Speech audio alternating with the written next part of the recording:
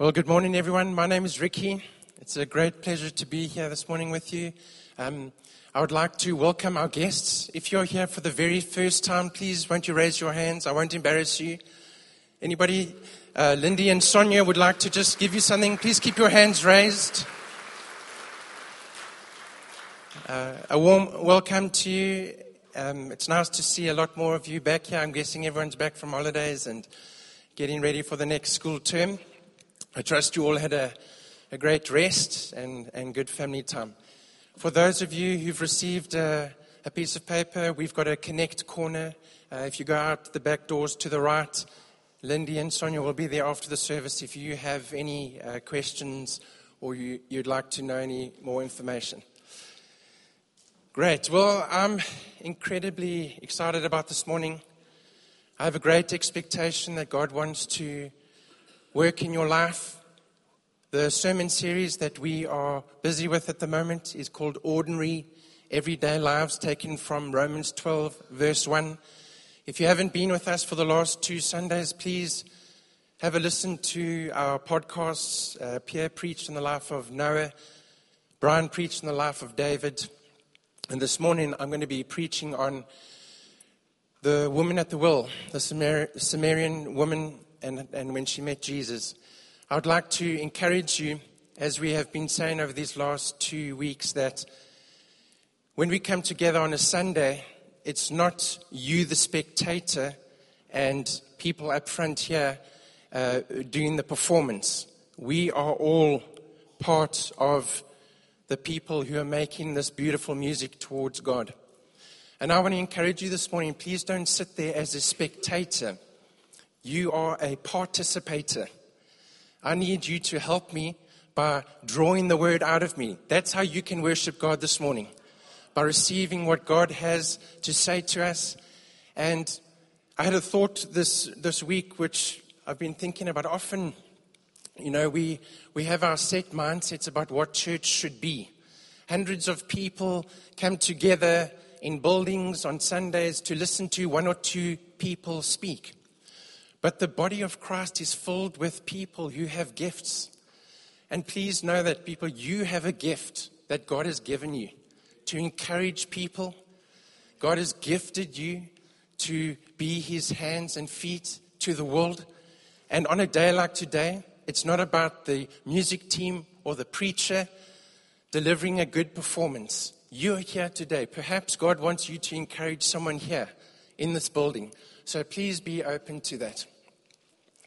If you can turn in your Bibles to John 4. I will have the scripture up on the screens. If you enjoy making notes, I want to encourage you today to rather look at me and listen. You can get the audio during the week, but what I would like for you to do today is to open your heart and allow God to speak to you. Sometimes I'm not saying that note-taking is bad. It's a very good thing. I'm a big note-taker. But I want you to hear with your heart today and allow God to speak to you. So if we can pray together before we start. Father, we thank you for this incredible opportunity to be together and to hear from your word. God, we worship you this morning by speaking your word and receiving your word. I pray, God, that you meet with every single person here. If I can just encourage you to take a moment just to still your mind, just to focus on God. You may be going through a difficult situation in your life at the moment. And I know that today God wants to meet with you. I ask you to open your heart and trust that today God is going to speak to you. In Jesus' name, amen. Let's read together. I'm going to start in verse 3. Jesus heard what was being said and abruptly left Judea and returned to the province of Galilee. And he had to pass through Samaritan territory. Jesus arrived at the Samaritan village of Sychar near the field that Jacob had given to his son Joseph long ago. Wearied by his long journey, he sat on the edge of Jacob's well. He sent his disciples into the village to buy food, for it was already afternoon. I'm going to stop and comment on portions of Scripture as I go along. I'm going to go right through to verse 40. Hopefully, I have enough time to get there. If not, we'll trust that what God has to say, He has to say. But here we read in Scripture, Jesus said He had to leave. What was happening? The Pharisees, who were the Jewish leaders, had heard that Jesus and His disciples were baptizing more people than John the Baptist. So when Jesus heard this, He said, okay, I think we better go. Maybe He didn't want to cause any unnecessary problems and allow John to just continue with his ministry. It's important for me here just to give some background about the Samaritans and why there was this animosity between the Jewish nation and Samaritans. If you read in 2 Kings 17, it speaks about the northern kingdom that was invaded by Assyria, and many of the Jews were deported. What happened is foreigners came into this northern kingdom, of which Samaria was the capital, and there was intermarriage between the Jews and foreigners, which led to a mixed race. The southern Jews, who considered themselves the purest of them, saw this mixed race as unhealthy and not pure. They felt that they had betrayed what God had called them to, and that they had let down all their values. These Jews referred to them as Samaritans. Secondly, the Samaritans created an alternative center of worship on a mountain called Gerizim. In the southern kingdom, the Jews had the temple in Jerusalem. The Samaritans created an alternative place of worship. And the third reason is that the Samaritans rejected the Old Testament. But what they did is they kept the 5 books of Moses, but they interpreted it differently. They made it fit their needs. So here, Jesus, it says in verse 4, He had to pass through Samaritan territory. He didn't have to. Passing through Samaritan territory was the shortest route to Galilee, but all Jews tried their best to avoid going through and meeting with these people. The Jews were racists, if I can put it in plain language. They went the long way round to prevent engagement with the Samaritans. Jesus chose to go into this hostile environment to meet someone that day. Soon a Samaritan woman came to draw water. Jesus said to her, "Give me a drink of water." Surprised, she said, "Why would a Jewish man ask a Samaritan woman for a drink of water?" Jesus replied, "If you only knew who I am and the gift that God wants to give you, you'd ask me for a drink, and I would give to you living water." I just want to mention to you, I'm reading from the Passion Translation, so it may be a little bit different from your translation. Here this woman arrives. She's amazed for a couple of reasons. Why is she amazed? She's amazed because this Jewish man would first of all engage with her, and he didn't show the anger which the Jewish nation had towards the Samaritans. Secondly, and as we'll find out later, this lady was living in sin. She encountered Jesus in a public place, and they were alone, a Jewish man and a single woman. No respectable Jewish man would have gone into a situation like that. So she was surprised. She must have thought, okay, who's this guy? He's Jewish, but he's different. He's already starting to reach out to this lady. Jesus doesn't answer her question, but he responds by saying an amazing statement. He said, "If you knew who I was, you would ask me for water. And this water is living water." Again, can you imagine her standing there with her bucket, ready to get her water, and he has this guy, first of all, ask for a drink of water, and then he says, no, you should be asking me for a drink of water.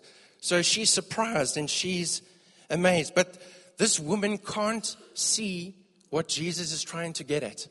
And as we go through the scripture, you'll see that Jesus is speaking in a figurative term, and she is a spiritual term, and this lady is very consumed by her physical senses. She's spiritually dead.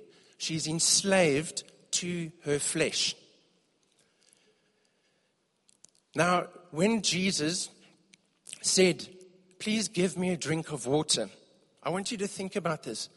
I don't believe Jesus was asking for water that you can drink physically. The water that Jesus wanted was the refreshing, satisfying pleasure of her devotion. And as we sang today, I had such a great sense that Jesus is saying, I desire your devotion. I desire your worship more than physical water. That is what he is saying to us today. Isn't that an incredible picture? Nothing satisfies me more than you. This is what Jesus is saying. Verse 11. The woman replied, but sir, you don't even have a bucket. And this well is very deep. So where do you find this living water?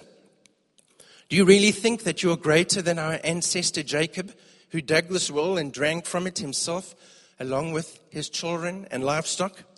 Jesus answered, if you drink from Jacob's well, you'll be thirsty again and again. But if anyone drinks the living water I give them, they will never thirst again and will be forever satisfied. For when you drink the water I give you, it becomes a gushing fountain of the Holy Spirit, springing up and flooding you with endless life. Verse 14 in another translation, it says, the water that I give him will become in him a spring of water welling up to eternal life. Again, she's not on Jesus' wavelength. She's again thinking, okay, this is strange. This guy says he's got water to give to me. He doesn't even have a bucket. How is he going to give me this water? And he's offering me water that will take my thirst away. Not only will it take my thirst away, but it would result in me with this well that springs up within me so that others can drink of it. She must have been incredibly confused. She wasn't hearing with her spiritual ears. She wasn't looking with her spiritual eyes. Her heart was dead. Jesus was there. I'm going to ask you to close your eyes while I describe this to you, because I want you to picture this. So I want you to do that with me. Close your eyes, and I'm going to paint the picture. Here's this woman. She comes to the well. This is a well that the people come to every morning, every evening on the well. Nourishment, water. There's this man sitting on the well. When she gets there, her plan was to get water from this well that they refer to as Jacob's well. If you look at the life of Jacob, he started off as a striver. He stole his brother's birthright. He cheated his brother and skellimed his father to give him the blessing of the firstborn. Jacob was a striver. He tried to do everything in his own strength until the time that he wrestled with the angel. The angel popped his hip, and Jesus changed his name to Israel. Israel means God strives on your behalf. Please keep your eyes closed. That Jacob well is a picture in our lives. Often we go to a well where we want to draw nourishment. Maybe there's something you need, or you're trying to find the answers to life. It's very easy for us to drink from this man-made well. Jesus is now sitting on the well. He's a lid to this man-made well. Jesus is offering eternal life. He's offering water that would quench people's thirsts forever. So it's quite funny if you think about it. There's a well sitting on a well. Jesus is stopping the flow of water from this man-made well. Isn't that a beautiful picture? You can open your eyes. I don't want anyone falling asleep for the rest of my sermon. Jesus shows that the water of Jacob's well yielded a very short satisfaction. Whatever waters of comfort we drink, we shall thirst again. So I apologize that I haven't been able to make all my points rhyme. Like Brian got 3 S's, 3 T's, but I came very close. Jacob's well, Jesus will. JW. So that's my rhyming for the morning. I thought of calling my message The Tale of Two Wells. So let's have a look a little bit into this. What did Jesus mean when he's talking about this living water? Proverbs 13, verse 14, it says, the teaching of the wise is a fountain of life. So perhaps what Jesus was saying is that his teachings were quenching the thirst of this lady or any person, and the teachings of Jesus creates in you a fountain that you want to tell other people about. So let's look at those teachings as the Word of God. But the closest parallel to verse 14 is possibly referred to in John 7, verse 37 to 39. Jesus stood up and he proclaimed, if anyone thirst, let him come to me and drink. He who believes in me, as the scripture has said, out of his heart shall flow rivers of living water. Now this he said about the Spirit, which those who believed in him were to receive. Can you see the comparison? There's a drinking in and there's a flowing out. But John is speaking specifically about the Holy Spirit in the scripture. So perhaps the living water that Jesus is speaking about is talking about the Spirit of God, the Holy Spirit within us. But look how amazing this is, that Jesus keeps the Word and the Spirit together. His teachings, when we read the Word of God, it brings life to us. When we have the Holy Spirit within us, it helps us understand what Jesus is trying to say through the Word. This is what I believe Jesus was speaking about when he was talking about living water, the living water that he has for us. Verse 15, the woman replied, let me drink that water so I'll never be thirsty again and won't have to come back here to draw water. Now, this woman still has not got it. She is hopelessly carnal-minded. She's thinking, okay, maybe this water is quite good. If I drink this water, I won't have to come here and draw water again. It'll save me a trip to the well every day. But Jesus aims to make her a worshiper of God in spirit and truth. And this has been Jesus' game plan since he met the woman. Please give me a drink of water. Jesus wanted this woman to be someone who would worship God in spirit and in truth. Jesus said, now Jesus is coming with his punchline, his weapon of mass destruction. Verse 16, Jesus said, go get your husband and bring him back here. But I'm not married, the woman answered. That's true, Jesus said, for you've been married 5 times and now you're living with a man who is not your husband. You have told the truth. Now, here we get an understanding of this woman. This woman had been married 5 times. She was with another man. She was most probably the talk of the town. The people that came to draw water from this well either came very early in the morning or perhaps late at night. She chose to come at lunchtime because maybe she was embarrassed about her situation. Jesus now touches on the most sensitive part of her life. He said, go call your husband. Again, he surprises this lady. But I think in the way that Jesus has handled this woman right up until this point where he's been different, and I'm guessing even the tone of his voice was comforting to her, she stayed. She wasn't shy to repeat what Jesus had spoken about. But I'm not married, she said. She was happy to start to engage in where she was at in her life. Sometimes the quickest way to our heart is through a wound. And sometimes Jesus comes and he touches areas of our lives to get our attention. But the reason he does it is not to bring condemnation or guilt. He does it so that he can connect with you, so that you can worship him in spirit and in truth. Why does Jesus strip open this woman's inner life like this? Listen to what it says in John 3:20. Everyone who does evil hates the light and does not come to the light lest his deeds should be exposed. This woman would not have come to a full understanding of Jesus unless Jesus had gone for that wound in her heart. He identified that.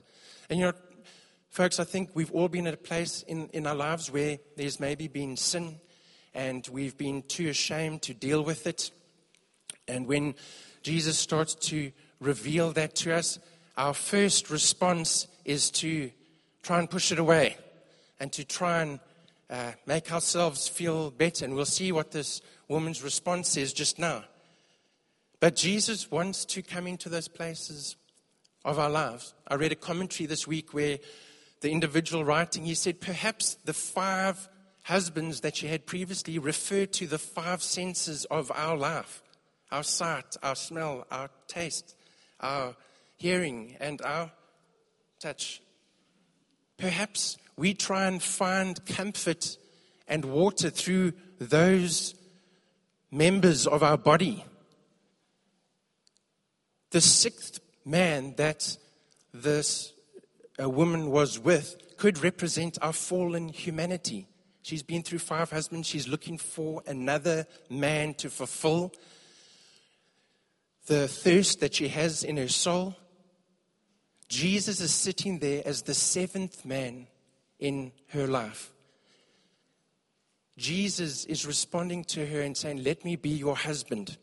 I hope you understand what I mean by that, but you can go read in 2 Corinthians 11 verse 2. It speaks about Jesus being the husband of the church. And here's another thought. Jesus sitting at the well represents our good shepherd and the one who loves us. The woman coming to the well could be the church also, where we come to drink from our Savior. And sometimes we choose not to, because sometimes the other water of the world tastes a little bit better. But the problem is you keep thirsting and your thirst is never satisfied. Verse 19. The woman said, you must be a prophet. So tell me this, why do our fathers worship God here on this nearby mountain, but your people teach that Jerusalem is the place where we must worship? Which is right? Okay, so she has to acknowledge that Jesus has some extraordinary insight because he's been able to tell her something about her life, but then she tries to change the subject. It's like, okay, you think you're so clever? Why do you Jews say that we should worship in Jerusalem and not here on Mount Gerizim? Yeah? Try to get out of this one. Verse 21. Jesus responded, believe me, dear woman, the time has come when you won't worship the Father on a mountain nor in Jerusalem, but in your heart. So Jesus doesn't go back to the subject of adultery. He's bashed on the door of her heart. He's wedged his foot in. He's got a gap. So this is how bright Jesus is. Jesus takes the question that she gave him and he's going to respond but still reach her heart through the question that she asks. She was talking about where you should worship being the most important place. Jesus is going to tell her it's not where you worship, it's how you worship, and it's whom you worship. In other words, it's not the location that makes an act of worship authentic. Worship is not an external act that you can accomplish by going to a place. We don't come here on a Sunday to worship because we're in this building. We don't go to life group once a week to worship. We don't worship God just during our quiet time.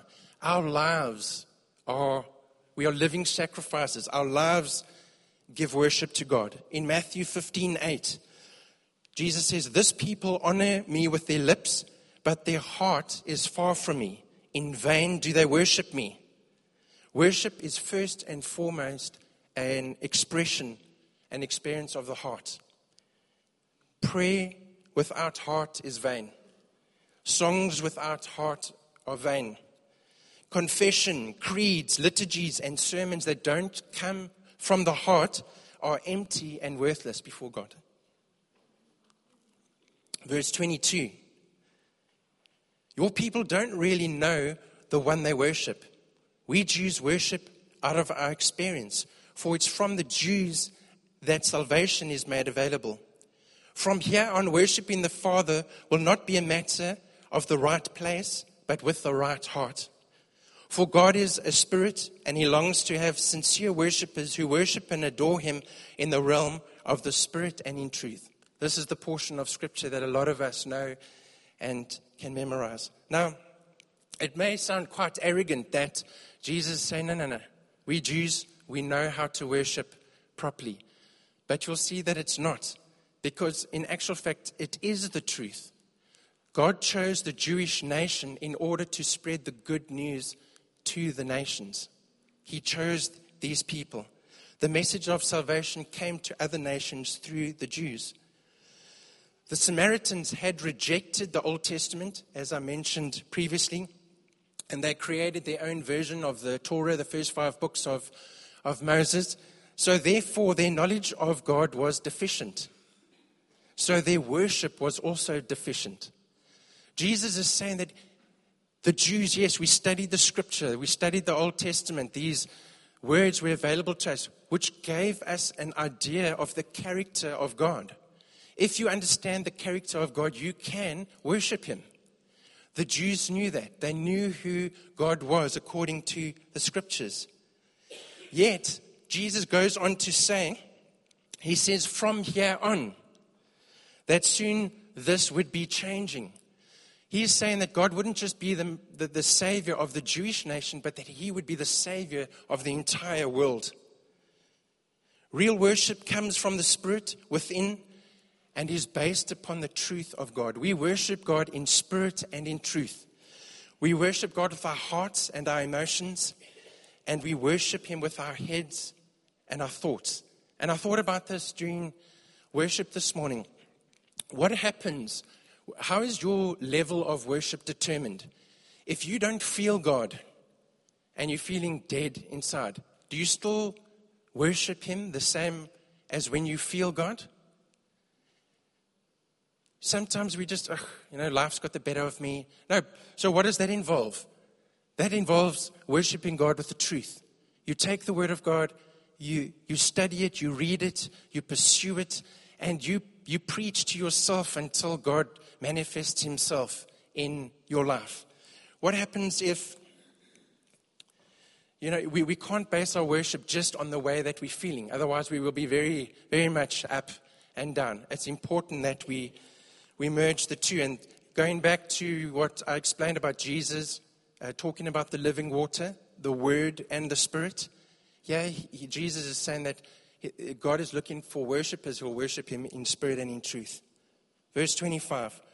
The woman said, "This is all so confusing, but I do know that the Anointed One is coming, the true Messiah, and when He comes, He will tell us everything we need to know." Jesus said to her, "You don't have to wait any longer. The Anointed One is here, speaking with you. I am the one that you are looking for." Did Jesus just reveal Himself more fully to the Samaritan woman than he had done to any of His disciples at this point in time? He revealed Himself more to this woman who was considered the least than to the men that He was discipling. And I think at this point, the woman's heart is starting to change. Verse 27, at that moment the disciples returned. They were stunned to see Jesus speaking with a Samaritan woman.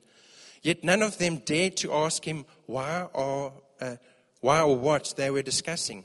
All at once, the woman dropped her water jar and ran off to her village and told everyone. Something's happened. She dropped her bucket. She dropped the very thing that she was carrying around for years and years and years, collecting the nourishment that she felt would sustain her. She dropped it. She ran. And what's the first thing she did? She told everyone. She didn't do a course in evangelism and study the word. She ran and she told everyone in her village. Come and meet a man at the well who told me everything I've ever done. He could be the anointed one we've been waiting for. Hearing this, the people came streaming out of the village to go see Jesus. So, listen, maybe there were people in the village that thought, I've got to meet this guy because we've been talking about this woman for such a long time. I want to hear what he has to say. Maybe he's got more stories than what we've heard of. No, the fact that this woman could speak so boldly about this man knows everything that has happened in my life. She's not shy of her circumstances anymore. Something has happened in her heart which allows her to speak with such freedom. Verse 31. Then the disciples began to insist that Jesus eat some of the food they brought back from the village, saying, Teacher, you must eat something. So I find this quite funny. Here, again, just think of this. The scripture says that they walked a long journey. Jesus chose not to ride on a donkey or horses. These guys walked, and they walked a long way. It must have been hot because they were looking for water. The disciples don't go with Jesus to the well. I know that in this portion it says Jesus sent them into the town to get food, but maybe they were whining so much that he just said, please go and get yourself some McDonald's. Just once you've got your food, come and join me here. These guys must be eating their sandwiches while they're getting to Jesus. Jesus, just taste this new double beef burger. It's on special. You know, you must be hungry. We're starving. Please, just, here we go. And how does Jesus respond? Don't worry about me. I have eaten a meal that you don't know about. Puzzled by this, the disciples began to discuss among themselves. It's like, what? Did somebody already bring him food? Where did he get this meal? Then Jesus spoke up and he said, my food is to be doing the will of him who sent me and bring it to completion. God chose Jesus to meet that woman at the well at that time of the day, on that day, so that he would help her become a worshiper of God. If you look at the Aramaic word for that word food that Jesus is referring to, it doesn't talk about the physical food that you eat for your body. It talks about nutrients, which sustains your body. There's also a translation where it talks about the kingdom of God. Jesus had a kingdom feast that no one else knows about. He fed upon the devotion. Savior, he has an incredible picture. Okay? The Savior drank the water from the sinner. Jesus was satisfied. The sinner drank the water from the Savior. They were both satisfied. Both of their thirsts were quenched. None of them ate or drank anything. Verse 35. As the crowds emerged from the village, Jesus said to his disciples, why would you say the harvest is another 4 months away? Look at all the people coming. Now is harvest time. For their hearts are like vast fields of ripened grain, ready for a spiritual harvest. These people came to Jesus. The one place where they had been going for years and years and years to collect their water, there was another well present that day. A well whose water would sustain them for the rest of their lives. And worship has to do with real life. Such a beautiful picture. Worship has to do about when you are hungry. when you are thirsty, where there is racial conflict. Jesus was weary. He was hot. He was sweaty. It involved a woman who had sin in her life. Worship was happening. John Piper says that worship is not a mythical interlude in a week of reality. It's not pockets of moments in our week where we get to raise our hands or put our attention upon God. I'm guessing that this is possibly what Jesus was saying. Yes, even now, just now, I will seek someone to worship God. A harlot, a Samaritan adulteress. I will show my disciples the worship that my Father seeks and how He seeks it in the midst of real life. From the least worthy. She is a Samaritan. She is a woman. She is a harlot. Yes, I will even show them how to make true worshippers out of the white harvest of the harlots in Samaria. That's what focused Jesus. Jesus wasn't driven by getting a physical meal or quenching his thirst. And when that woman responded, he was satisfied. I'm not saying that Jesus needs to be satisfied, but in that moment, he had achieved or accomplished what God had called him to do.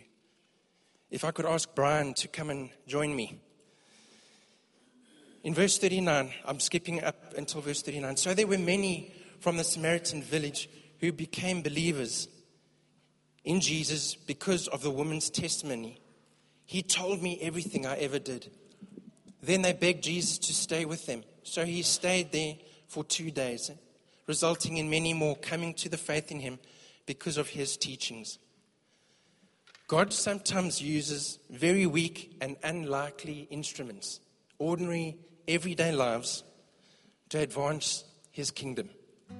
Jesus reached out and he touched the life of somebody that nobody would have ever chosen. This woman at the well. And what happened? She led her entire village to Jesus. What was going to be a very short journey through Samaria landed up being 2 days of ministry and encouragement and feeding these people. These people must have been so thirsty because remember, they did not have the true word of God that they had adopted. I'm going to read another portion from a commentary that I read. Although this woman is unnamed in the biblical account, church tradition identifies the Samaritan woman to be Fotini. An internet search of her name will yield many interesting stories about her post-conversion ministry, including her being named as an apostle of Jesus and her eventual martyrdom. Regardless of the validity of this extra biblical reference, she will go down in history as the first New Testament evangelist to win a city for Christ. God is faithful to use anyone to reach others when we are honest to tell others that Jesus knows everything we've ever done and still loves us. Please won't you close your eyes. I'm going to end by reading verse 42. Then the Samaritan said to the woman, We no longer believe just because of what you told us, but now we've heard him ourselves and are convinced that he really is the true Savior of the world. This village acknowledged Jesus not just as the Messiah or the God that the Jews worshipped, but they referred to him as the Savior of the world. And if you look at the Aramaic word for the word Savior, it is literally translated life giver. And as your eyes are closed, my prayer for this morning, and we've been praying just that God would minister to you, is that perhaps you have been going to a well, Jacob's well, and you have been feeding, you've been drinking of the water that the world gives you. Perhaps you are battling with something severe in your life, or maybe it's just something small, but you feel like there's a block and you're having to keep drinking that. I want you to know that the life that the world gives you will never sustain your thirst. The desire that the world gives you is an unquenchable thirst. You need to know that, because it'll help you understand that you can't keep drinking of that water. And you can't keep expecting to be filled up if you keep partaking of the water that the world gives you. And I want you, in your mind, to picture Jesus sitting at that well.